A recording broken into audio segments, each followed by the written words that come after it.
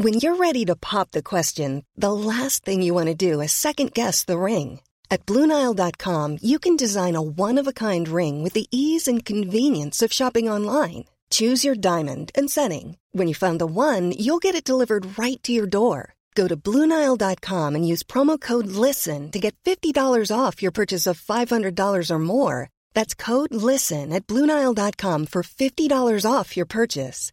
BlueNile.com, code LISTEN. Hey there, it's Michelle Norris. I'm host of a podcast called Your Mama's Kitchen. When I travel, I'm usually looking for a way to find a taste of home when I'm not at home. And one of the things I love to do when I am at home is entertain. And Airbnb allows me to do that. When I was in California recently, I rented a house that had a great kitchen. And when we were sitting around the table, we were all thinking, we're in someone else's house. Someone could be in all of our homes as well. If you have a home, but you're not always at home, you have an Airbnb. Your home might be worth more than you think. Find out how much at airbnb.com/host. Hiring for your small business? If you're not looking for professionals on LinkedIn, you're looking in the wrong place. That's like looking for your car keys in a fish tank. LinkedIn helps you hire professionals you can't find anywhere else, even those who aren't actively searching for a new job but might be open to the perfect role. In a given month, over 70% of LinkedIn users don't even visit other leading job sites. So start looking in the right place. With LinkedIn, you can hire professionals like a professional. Post your free job on linkedin.com/people today.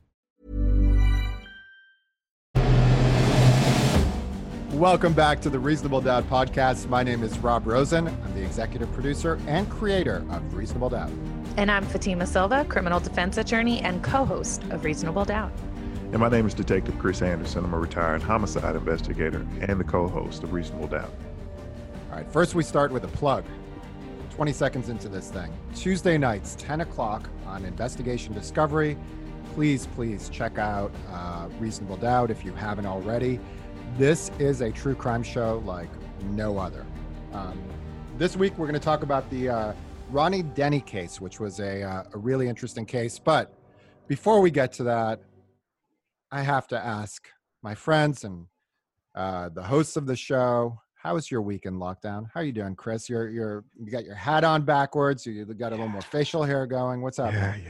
Chris, are you insecure about this hair growing out? No, Because you did insecure. an IG live too with your hat on. Yeah. No, I'm not insecure at all. I just know I look like crap right now. So I am. You look so handsome. Well, let me thank see the you, hair. Fatima. Let me I'll see send the you hair. your $1 for the compliment. But Take off the hat. No, we are not taking off. I am also wearing a hat. It is Yeah, a you monstrosity guys- that's happening here. It's so Wait, bad. this is funny because you two show up all insecure wearing hats for this virtual podcasting, and I showed up with a towel on my head from getting out of the shower. That's how much you But should not care. Is it really insecurity, or is it just us being honest with ourselves? We look bad, so we're trying to Yeah. the badness. Reasonable Doubt is all about hard truths.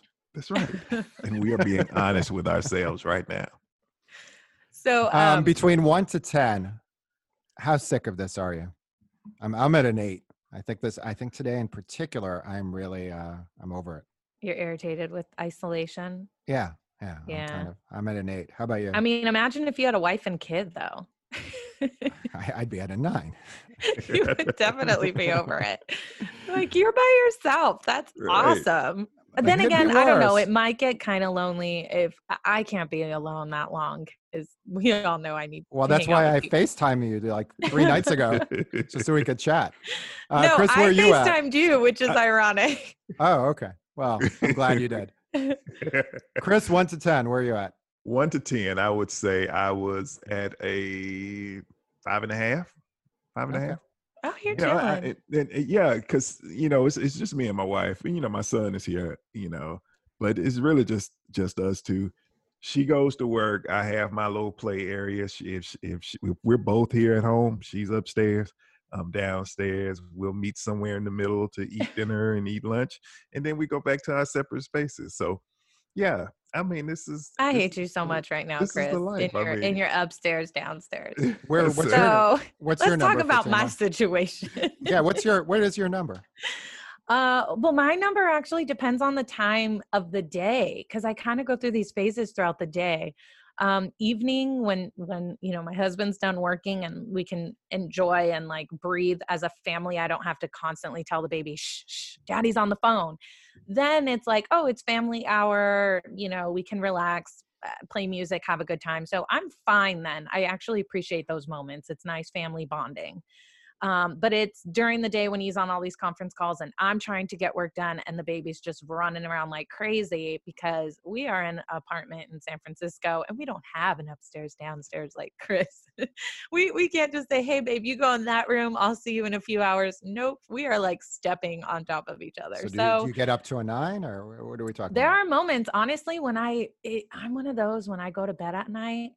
And I always pray before I go to bed because I'm like, okay, God, I'm going to give it up to you. Gonna relax. But then there I am like midnight, eyes wide open, like what's going to happen with the world and what's going to happen in a year. And we've talked about this. I start to get this anxiety. It's the Virgo in me. And I'm at like a 10 at that moment. I feel like I got to run outside.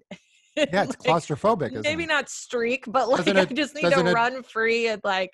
Doesn't it Yeah. feel like the walls are closing in? It's like a claustrophobic feeling. It when you start does. really It feeling that does. way, I yeah. start to kind of like breathe heavily. Look at Chris. Chris can relate to none of this. I mean, I don't have the anxieties. I mean, and Anitra has those same anxieties. She does. But yeah, I just don't have them. I just kind of, I plan out my day. And if it doesn't go the way I plan it, I'm going to make sure I get something done. As long as I get something done every single day, I'm fine. Just anything. It could be, changing out the light fixtures around my pond. Hey, that's cool. As long as I got I need something to think done. more like that. What's weird is that the only part of this whole COVID scare that doesn't make me anxious is I have no anxiety about getting it. That doesn't bother me at all. I just don't like what's happened to the world. That's strange. I have That no is- fear of getting it. Well, I mean, I'm just not in a age group or I don't have any pre-existing conditions. So I just don't, look, eventually. I mean, but it's still brutal, I hear, even if eventually you're we're not at going to, risk. 70% of people are asymptomatic. That was a good rebuttal. Read the Boston Globe today. There was a whole thing where ultimately, no matter how we do this, we're going to have to get herd immunity. We're all going to have to get it. So I'd rather get it now than later. Let's just get it over with. And there you have it, folks. There it is. All right, let's get to the Ronnie Denny case. Yeah, this case, guys, I got to be honest. I feel like this could have been a 10-episode series in and of itself. And so, like, I watched the episode. I'm like, wow, okay, there's a lot that we just couldn't include. So it is so people intense. need to listen to this podcast. Yeah, and anytime you've got a missing person murder, I find it so compelling. It's the second one we've done on Reasonable Doubt, because there's always that lingering doubt, at least from a layman's perspective, like, could this person even still be alive and still be out there? Here's a little bit of background info on the case. New Cordell, Oklahoma, January 27th, 2007. 8 a.m. 27-year-old Melissa Flores calls her sister-in-law after a night out. She tells her she's coming to pick up her kids. She never makes it. Melissa isn't seen or heard from again. Her body has never been found. Melissa leaves behind one clue. Her car is parked in the driveway of her ex-boyfriend, a man named Ronnie Denny. Police search his house, find nothing, and the case goes cold. 2014. A friend of Denny's approaches police and he's ready to talk. Weeks later, Denny, who's now married and has started a new life in Texas, is arrested. 2015, Ronnie Denny goes on trial. Murder cases without a body are very difficult to win, so prosecutors first have to convince the jury that Flores is actually dead and that Ronnie killed her. They prevail, and Ronnie is convicted. He is now serving a life sentence with no chance of parole. So it's kind of interesting to me that, like, I think up until the turn of the 20th century, you couldn't even prosecute someone for murder when there was a bodiless case. Right. As a investigator, Chris, how hard is it to try to investigate a missing persons case where you suspect that the missing person is actually a murder victim? it's extremely hard. As a matter of fact, I have a 20-year-old, 20 plus year old. This case is almost going on 30 years old now. No body case. The victim has never been found. And the main reason that it's so hard to prosecute is the first thing you have to establish in a murder investigation, or the first thing that you should establish in a murder investigation, is that the person has been murdered. And it's extremely hard for you to establish that if you don't have a body. So they are very, very hard. And I think, because of the advances in technology and the science behind investigations, that has improved or made more district attorneys and more detectives feel more comfortable in prosecuting these cases. But still, that question always lingers: is this person really deceased? So, Fatima, as this case went on, it became really clear that Ronnie Denny, and he admitted it himself, was a hellraiser. He was a drug dealer. He had a bunch of weapons inside the house. I mean, he even admits he was not a good guy. If you're on the defense side, how hard is that to overcome with a jury? It's really hard. I mean, you want to approach it and get it out before the prosecution can, that's for sure. And you always try to distinguish, what if the crime is different than the crime that's, being charged now. You want to try to just get it out there and distinguish the difference, right? And you hope that there's nothing similar to what the charge is now. Because if those prior bad acts come in, it automatically, creates motive, bias, all of these things, a habit. And so it can be very damaging, and it makes you nervous when you have to defend someone like that. And in this case, I mean, just to name a few of Ronnie's history, it was, larceny, possession of drug paraphernalia, like you said, stolen weapons. And what's the number one thing we're going to look for in a case like this, right? Is there a history of aggravated assault or battery? Yeah, there was. So when you have those things, already a part of somebody's past, you can't say this person's not capable of this. There's no way they could have done this. No one's seen this person in anger. No one's seen this person, physically harm this other person. But you couldn't use that in this case. As a matter of fact, there was a lot about his violent tendencies and even violence towards Melissa. And we didn't bring that up much in the episode, but she had many times ran away to her family's house, her brother and her sister-in-law's, because she wanted to get away from him. He had threatened her. He had choked her out. Different situations. So it was a really rocky relationship, and he definitely was violent towards her. So one of the things that I'm really obsessed with this case is Chris's interview with Shannon Long. And it just so happened that the night before Melissa went missing, she and Shannon went out. Chris, you don't like coincidences. So when you go into that interview and that, is that starting to ring alarm bells for you? Absolutely. I looked at Shannon almost like, because there were several things that could lead back to her that pointed towards her in this case. Do I think that she was responsible? Did she clear up everything? No, she really didn't clear up everything. But, there were certain circumstances that pointed at her, like the blood in the sheets, like the fact that they really didn't get along or didn't care for each other, but they go out the night that she supposedly had been murdered. Your roommate testified to seeing bloody sheets and bloody handprints in your bedroom. Was she making that up? No, it was my blood. After Melissa left, me and my friend went in my bedroom and we had sex, and my nose ring had got ripped out. People are going to think what they want to think, and I understand the way things look. I get it. I didn't do anything to Melissa, and there's not a day that goes by that I don't think about her. She doesn't deserve to be forgotten.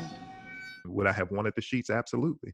Yeah, Absolutely, that's the most disturbing part, is that they just don't go to get the sheets. I mean, well, I think they did try to get the sheets, but when they went over, she told them that she had washed those sheets, or she had right. cleaned those I guess what's disturbing is you're aware, everybody's telling you, she was with this girl the night before. This girl is, basically the other woman, and police don't automatically go to her home first thing, before she could get rid of the sheets. They could have somehow seen that, if we have a missing person. It just seemed like in this case, there was a lot of lagging going on. I don't think it was taken as serious as it should have from the start. And so there were opportunities missed when it comes to the search. And sometimes that happens with these nobody cases. Yeah. So, Right. because you it don't know. starts out as a missing persons cases. They have an entirely different sheet of music that they operate off of than homicide investigators. And I get that. It's disturbing because you have a mother, and we're not talking about her. She's missing, her car's missing, possibly she ran away. Her car was there, her items were there. A woman's purse and phone are the most important things that she's going to have with her, especially if she's got kids and she's not with her kids, right? Because you want access to your children. You want to be able, somebody to get a hold of you if something happens with your kids. So that right there, I felt like personally, the investigation should have gone a lot farther than it did. It was very slow in the beginning, and it allowed time for things to happen, and such as disposing of the sheets. But, there was testimony of the guy she was with that night, as well as the roommate's boyfriend. The roommate who said, she saw the bloody sheets. That boyfriend testified, one, that they woke him up to move his car because he had to let some girl whose car was parked in front of his out. And it just so happened that girl was Melissa. And he said, I saw her drive away. I had to move my car so she could get out. So, according to those 4 people, she left the house at 5 a.m. Another thing is, the guy she was with that night verified, we were having crazy sex. She hit her head against the wall and her, nose started bleeding. That's wild. Okay. But is it possible? It's possible. And like Chris said, she could have lied about it altogether. And I think another thing that stuck with me that I don't know if you and Shannon mentioned it in the interview, but she goes somewhere that morning at about 8:00, drives past Ronnie's house and sees that Melissa's car is there. And her and Melissa had kind of bonded the night before over Ronnie's a jerk. He's played us both, let's do our thing. And, Ronnie was pissed about that. He was obviously texting Melissa. And so Shannon texts Melissa, and there was a text, and it said, I guess you went back to him. Good luck. So, that was pretty interesting. She saw the car parked there, unless that was fake, could have all been part of this great plan. But if not, it goes to show that, she was surprised to see Melissa's car back at Ronnie's house. That's some hellified planning. So, thinking like Chris Anderson and putting on my Chris Anderson hat, the other woman goes out with the victim the night before, coincidence 1. The other woman has bloody sheets, coincidence 2. The other woman gets rid of those sheets before the police can come, coincidence 3.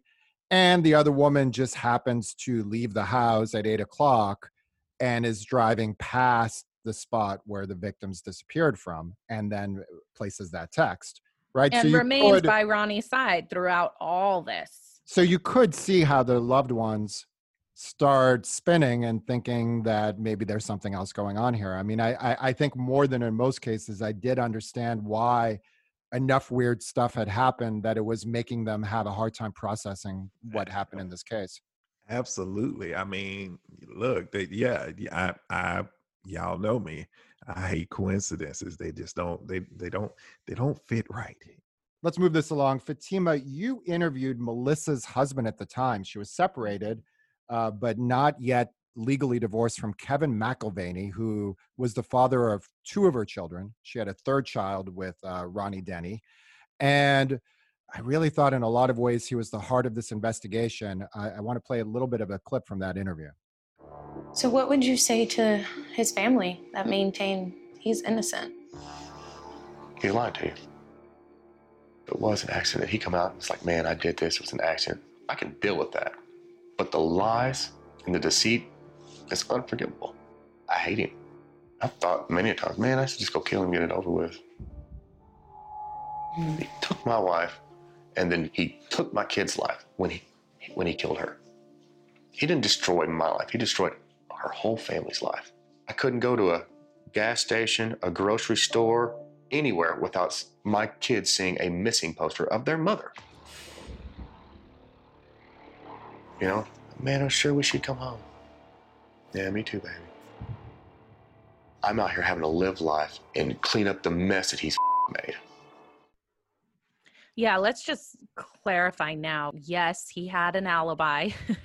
The husband had an alibi for that night, and you know, they had looked into him and quickly dismissed him as a suspect. But in case that crossed anyone's mind, because he, you know, he would be naturally a person of interest. He would be a person that we looked at. I mean, in our conversation, the way he described himself as a husband, when he said bad husband, I remember thinking, oh, tell me more. You know, this is. One size fits all seemed like a good idea for clothes. Nice dress. It's a t-shirt. Until you tried it on. Same goes for your healthcare. That's why United Healthcare offers a variety of flexible, budget-friendly coverage for medical, vision, dental, and more. So whether you're between jobs, coming off a parent's plan, or even missed open enrollment, you can find the plan that fits you best. Find out more about United Healthcare coverage at uh1.com. That's uh1.com.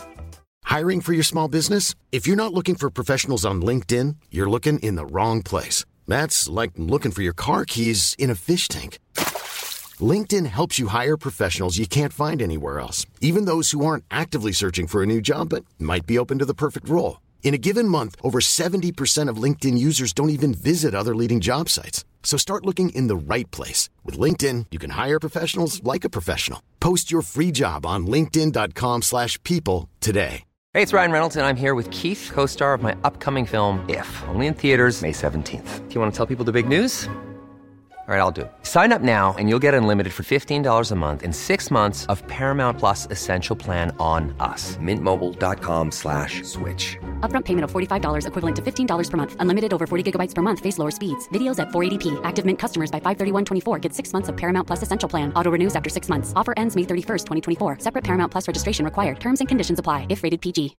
Hey, Dave. Yeah, Randy. Since we founded Bombas, we've always said our socks, underwear, and T-shirts are super soft. Any new ideas? Maybe sublimely soft. Or disgustingly cozy. Wait, what? I got it. Bombas. Absurdly comfortable essentials for yourself and for those facing homelessness. Because one purchased equals one donated. Wow, did we just write an ad?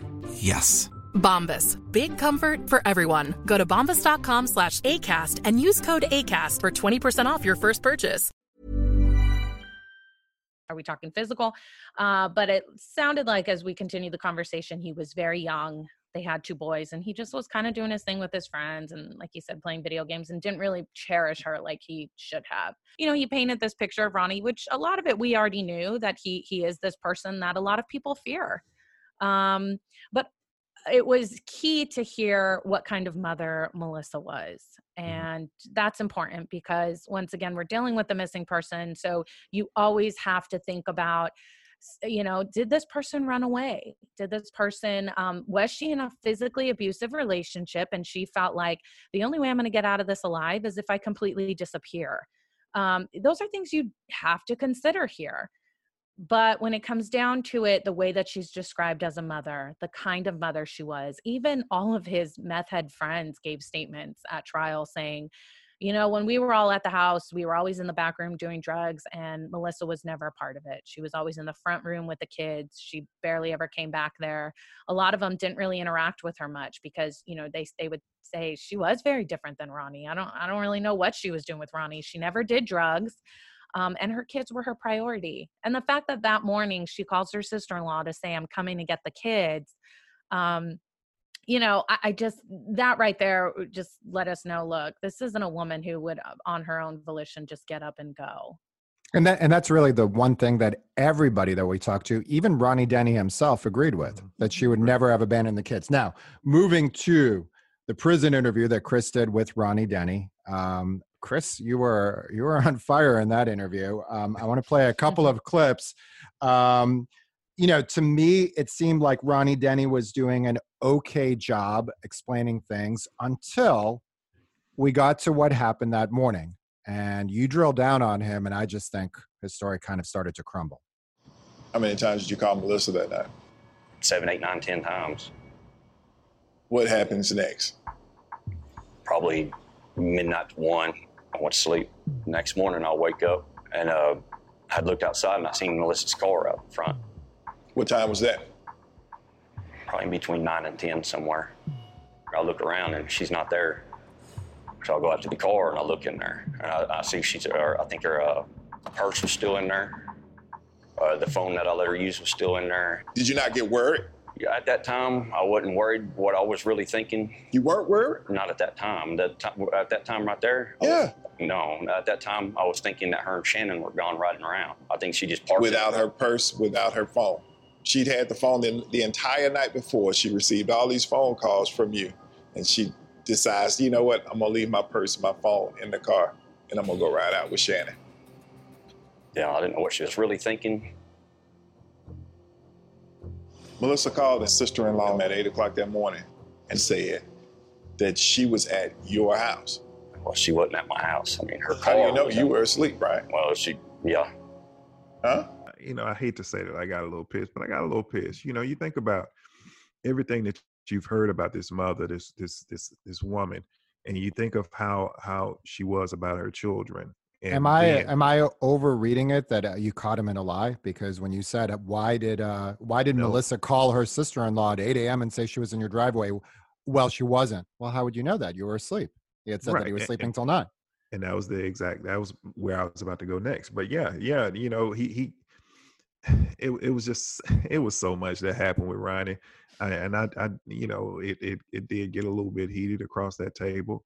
And, you know, as I'm looking into his eyes, I noticed that he stops doing some of the things that he normally did when we talked about his background and talked about his history and talked about how his relationship with Shannon. You know, he made very good eye contact with me. He you know, I could tell that he was engaged and he was engaged in that conversation. But when his story started falling apart, that's when he lost his engagement with me. Another part of the prison interview with Chris and Ronnie that I thought really stood out was, Chris, when you really pressed him to explain, if he's innocent, why on earth did he move her car? Here's how it went. So what did you do next? At some point, the cops were sitting down at the corner by my house, and her car was in my driveway. Man, I was a drug dealer, and the only thing I could think of was like, man, I don't know why they're still here, but I'm going to put it out on the highway and get rid of it. Maybe they'll leave me alone.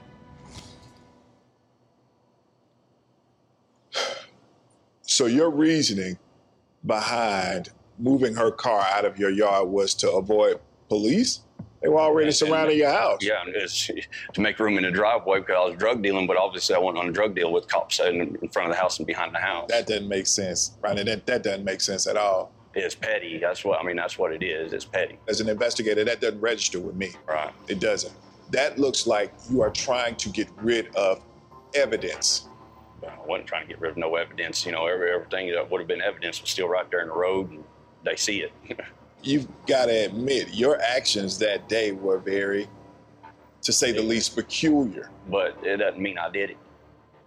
That's one thing. I am innocent. So, Chris, when you're one-on-one with a convict like that, when you're in sort of an interrogation setting, and you sense that someone's being less than truthful, I mean, is that generally the method you start drilling down on the logic and the details of their story to see if it falls apart? Absolutely. You want to make sure you get hammered in on those details. And usually if it was a real interrogation, you know, it would be a lot more detailed than it was during that conversation with Ronnie, you know, and I think by the time that he told me that he was just trying to push the car out into the road because he had drugs, he was a drug dealer, I think that was just complete. So, you know. We're not here to represent these defendants. We're here on behalf of the family, and sometimes people think we get too tough. I don't know. Sometimes people think we're too soft, but you know, we're doing what we feel we need to do to get to the truth. And I think that this family, by the way, I think it was hard for them, for Deanna and Stacy, to really take in the truth. I mean, I know that Stacy in the beginning, when she made her plea, said, look, if you can prove to me that Ronnie did it, then I'll accept that and I'll move on. And I think that you guys really laid out the case for why he was involved in this. And I don't think she was really ready to hear it. I don't think if we had it on videotape and showed it to her, she would even be ready to hear it or accept it then. We have family members that are just, that sometimes they're not going to believe it. They're going to believe in their loved one. Whereas his mother, she was way more open than the sister was, but I just don't think that she was ready to accept anything that we said unless we were saying Ronnie is innocent. I felt like that's what they were hoping for. And I think the smoking gun was right in front of them. And for me personally, the smoking gun was Russell Davis, the individual, the main witness who testified against him. And obviously, when I first even read this case and we first took it on immediately as a defense attorney, my eyes got big when I heard 7 years later, another witness comes forward to say he was a part of it and this is what happened. 7 years later, this is fishy. I don't like it. So what do? As the attorney, I look into, okay, what crimes was this person facing? Did they have an incentive to lie? Why, how much were police harassing this person? Is there any way that this person 7 years later is coming back to say these things and it actually be truthful? Because it's just time, that much time, it just doesn't smell right. But after we dove into this case, and I learned a lot more about Russell, I think he was the smoking gun, and I don't know if his family's ever going to come to terms with it, but he's subpoenaed basically to the grand jury.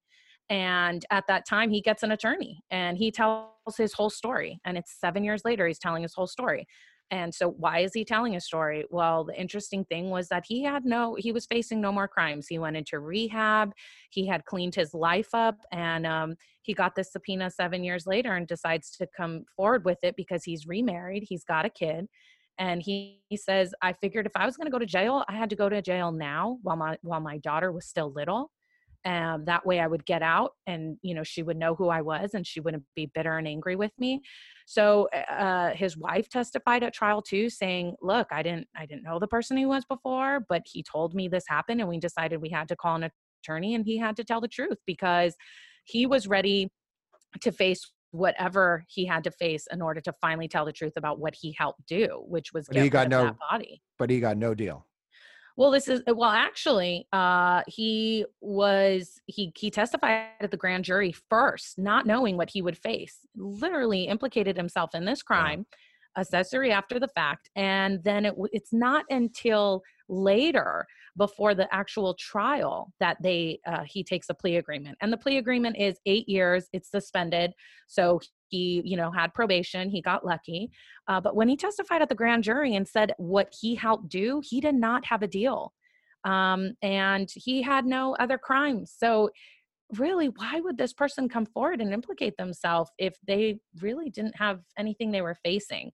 So that's what, I'd hope the family would truly understand is, he knew details and information that a lot of other people corroborated. Russell says, well, he told me, that he shot her and he was holding her in his arms and she said, I still love you. And, he said he felt like she forgave him. And then he rolled her up in the rug and put her in the big trunk case that she had, that she actually had when she was married to the other guy. See, it's those little details that make people way more believable. It's those small little details. Oh, he rolled her up in the rug. The rug's missing. Oh, he put her in the trunk. The trunk's missing. See, those are the things that make people much more believable.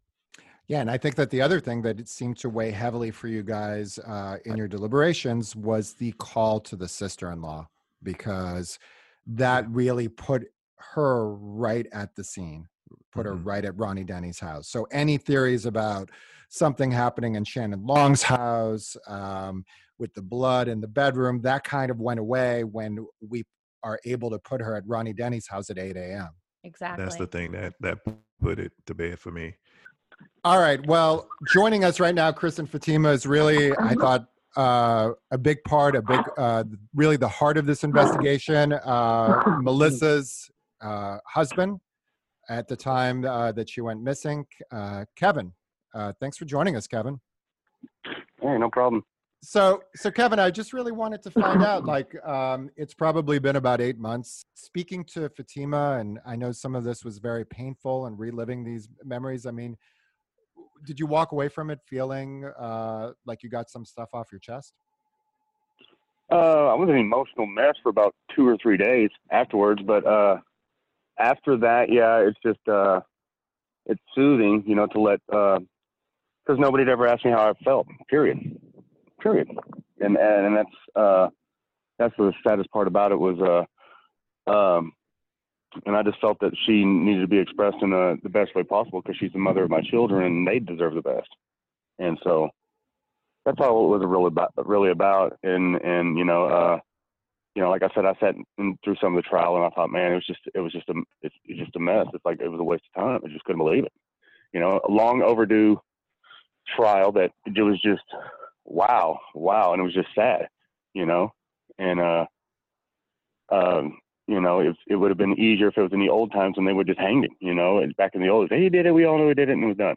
But the hardest part is still not knowing where our body's at and being able to have rest for the boys and a place for them to actually have a place to mourn to if they want to, or something like that. It's hard to raise kids knowing that something bad happened to their mom and they'll never see her again, and there's nothing that can be done about it. Hey, Kevin, it's Fatima here. Yeah. Go hi. ahead. No, I just, Hi. I personally wanted to thank you again because, I can't even imagine how emotionally tolling it is to have to bring this all up again and have that conversation. You were so raw and open with us. So, we really appreciate that because it gave us, a little more about Melissa. This is Chris. We didn't get to meet during the recording, but it's good to talk to you now. I feel like I know you because I sat through and watched the interview, and it was very, just like Fatima said, it was very raw. I think in a lot of times, in a lot of these cases, we don't get to hear that type of emotion or have somebody that can speak for the actual victim in this case. So I think it was great for you to come on, and we appreciate you for doing that. Well, that's just, it's an emotional subject for me, and I'm going to, I won't let anybody ever disrespect my boy's mother, and she was just a good person. And it was just it's a tragedy what happened. And Kevin, as you saw when Chris and Fatima tried to tell the family that this is a fight that they probably shouldn't be waging, and that justice really probably was served in this case. The family really wasn't ready to hear it. Do you have any hope that at some point Deanna, Stacy, Ronnie will accept what happened and move on? That is up to Ronnie. That isn't up to me. I used to hate Ronnie's guts for what he did, and now after years and years and years and years and watching my kids grow up, and he'll never get that. And I feel sorry for him. That I wish he would have confessed to what he did, and then it could have been dealt with reasonably. If he would have just told the truth for what it was and everything, it would have been a different story. You would have never contacted me if he would have told the truth, period. But he chose that path, and he did what he did, and he chose to cover up what he did, and he's going to pay for it. But as far as wishing ill, I don't. I feel sorry for him, and I hope the best for his family, because it's hard to deal with something like that, But Ronnie has to bring himself to his terms with his own parents. Be like, hey, I'm sorry. I'm an idiot. I was a fool. I was a child. I was just dumb. I was on drugs. There had to be some excuse. The devil was in. There was some stupid excuse why he did what he did. A lot goes on out here in Western Oklahoma that just flies by. The sad part is Melissa's not the only case where bad things have happened over stupid reasons, drugs or whatever, and it just kind of gets swept under the rug. I have a good friend of mine who his mother was murdered, and it was 18 years later. The guy confessed, yeah, I did this, and this is where she's at. And that's the best hope that I can have in this situation when I think about it. But I try not to think about what could or shouldn't happen in this case. Well, And, hopefully one day he does come forward. If he has that information to give, then hopefully he comes forward with it. Kevin, I really want to thank you for not only sharing your story during the investigation, but calling us now and giving us a little bit of an update. So our thoughts are with you, and thank you. Hopefully you and a lot of the players in this case would, at some point, something will happen where you guys can have some closure and some peace. Wow, yeah, that's a large statement right there. But we'll figure it out, won't we? Yeah. All right. But thank you guys for allowing the story to be told. Thanks, you, Kevin. Absolutely. All right, take care. Bye-bye. All right, Kevin. Bye. If you're getting this podcast today, on Tuesday, the day it comes out, please make sure to watch a new episode tonight at 10 o'clock on Investigation Discovery. And it's a really sad and complicated case. It is a woman who died when a bomb exploded on her front door. And the convict was her ex-boyfriend, but seemed to have a rock-solid alibi. It's a really complicated, interesting, but tragic case. So please check that out. And next week on the podcast, we will discuss that. My name's Rob Rosen. I'm the executive producer and creator of Reasonable Doubt. And my name is Detective Chris Anderson. I'm a retired homicide investigator and the co-host of Reasonable Doubt. And I'm Fatima Silva, criminal defense attorney and co-host of Reasonable Doubt. All right, that does it for us this week. Everybody, stay safe, stay home. We'll see you next Tuesday. Even when we're on a budget, we still deserve nice things. Quince is a place to scoop up stunning high-end goods for 50 to 80% less than similar brands. They have buttery soft cashmere sweaters starting at $50, luxurious Italian leather bags, and so much more. Plus, Quince only works with factories that use safe, ethical, and responsible manufacturing. Get the high-end goods you'll love without the high price tag with Quince. Go to quince.com/style for free shipping and 365-day returns. When you make decisions for your company, you look for the no-brainers. And if you have a lot of mailing to do, Stamps.com is the ultimate no-brainer. It streamlines your processes to make your business more efficient, which makes you less busy. Mail checks, invoices, legal documents, and everything you need to keep your business running with Stamps.com. Seamlessly connect with every major marketplace and shopping cart. Schedule package pickups and see your cheapest and fastest shipping options from different carriers. With rates up to 89% off USPS and UPS rates. And with the Stamps.com mobile app, you can take care of mailing and shipping wherever you are. Make the same no-brainer decision as over 1 million other businesses with Stamps.com. Sign up with code PROGRAM for a 4-week trial, plus free postage and a free digital scale. No long-term commitments or contracts. That's Stamps.com. Code PROGRAM.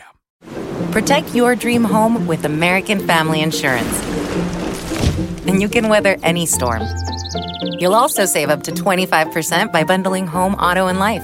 American Family Insurance. Get a quote. Find an agent at amfam.com. Products not available in every state. Discounts may not apply to all coverages on an auto or home policy. Discounts do not apply to life insurance policies. Visit amfam.com to learn how discounts may apply to you. American Family Mutual Insurance Company, SI, and its operating companies, American Family Life Insurance Company, 6000 American Parkway, Madison, Wisconsin.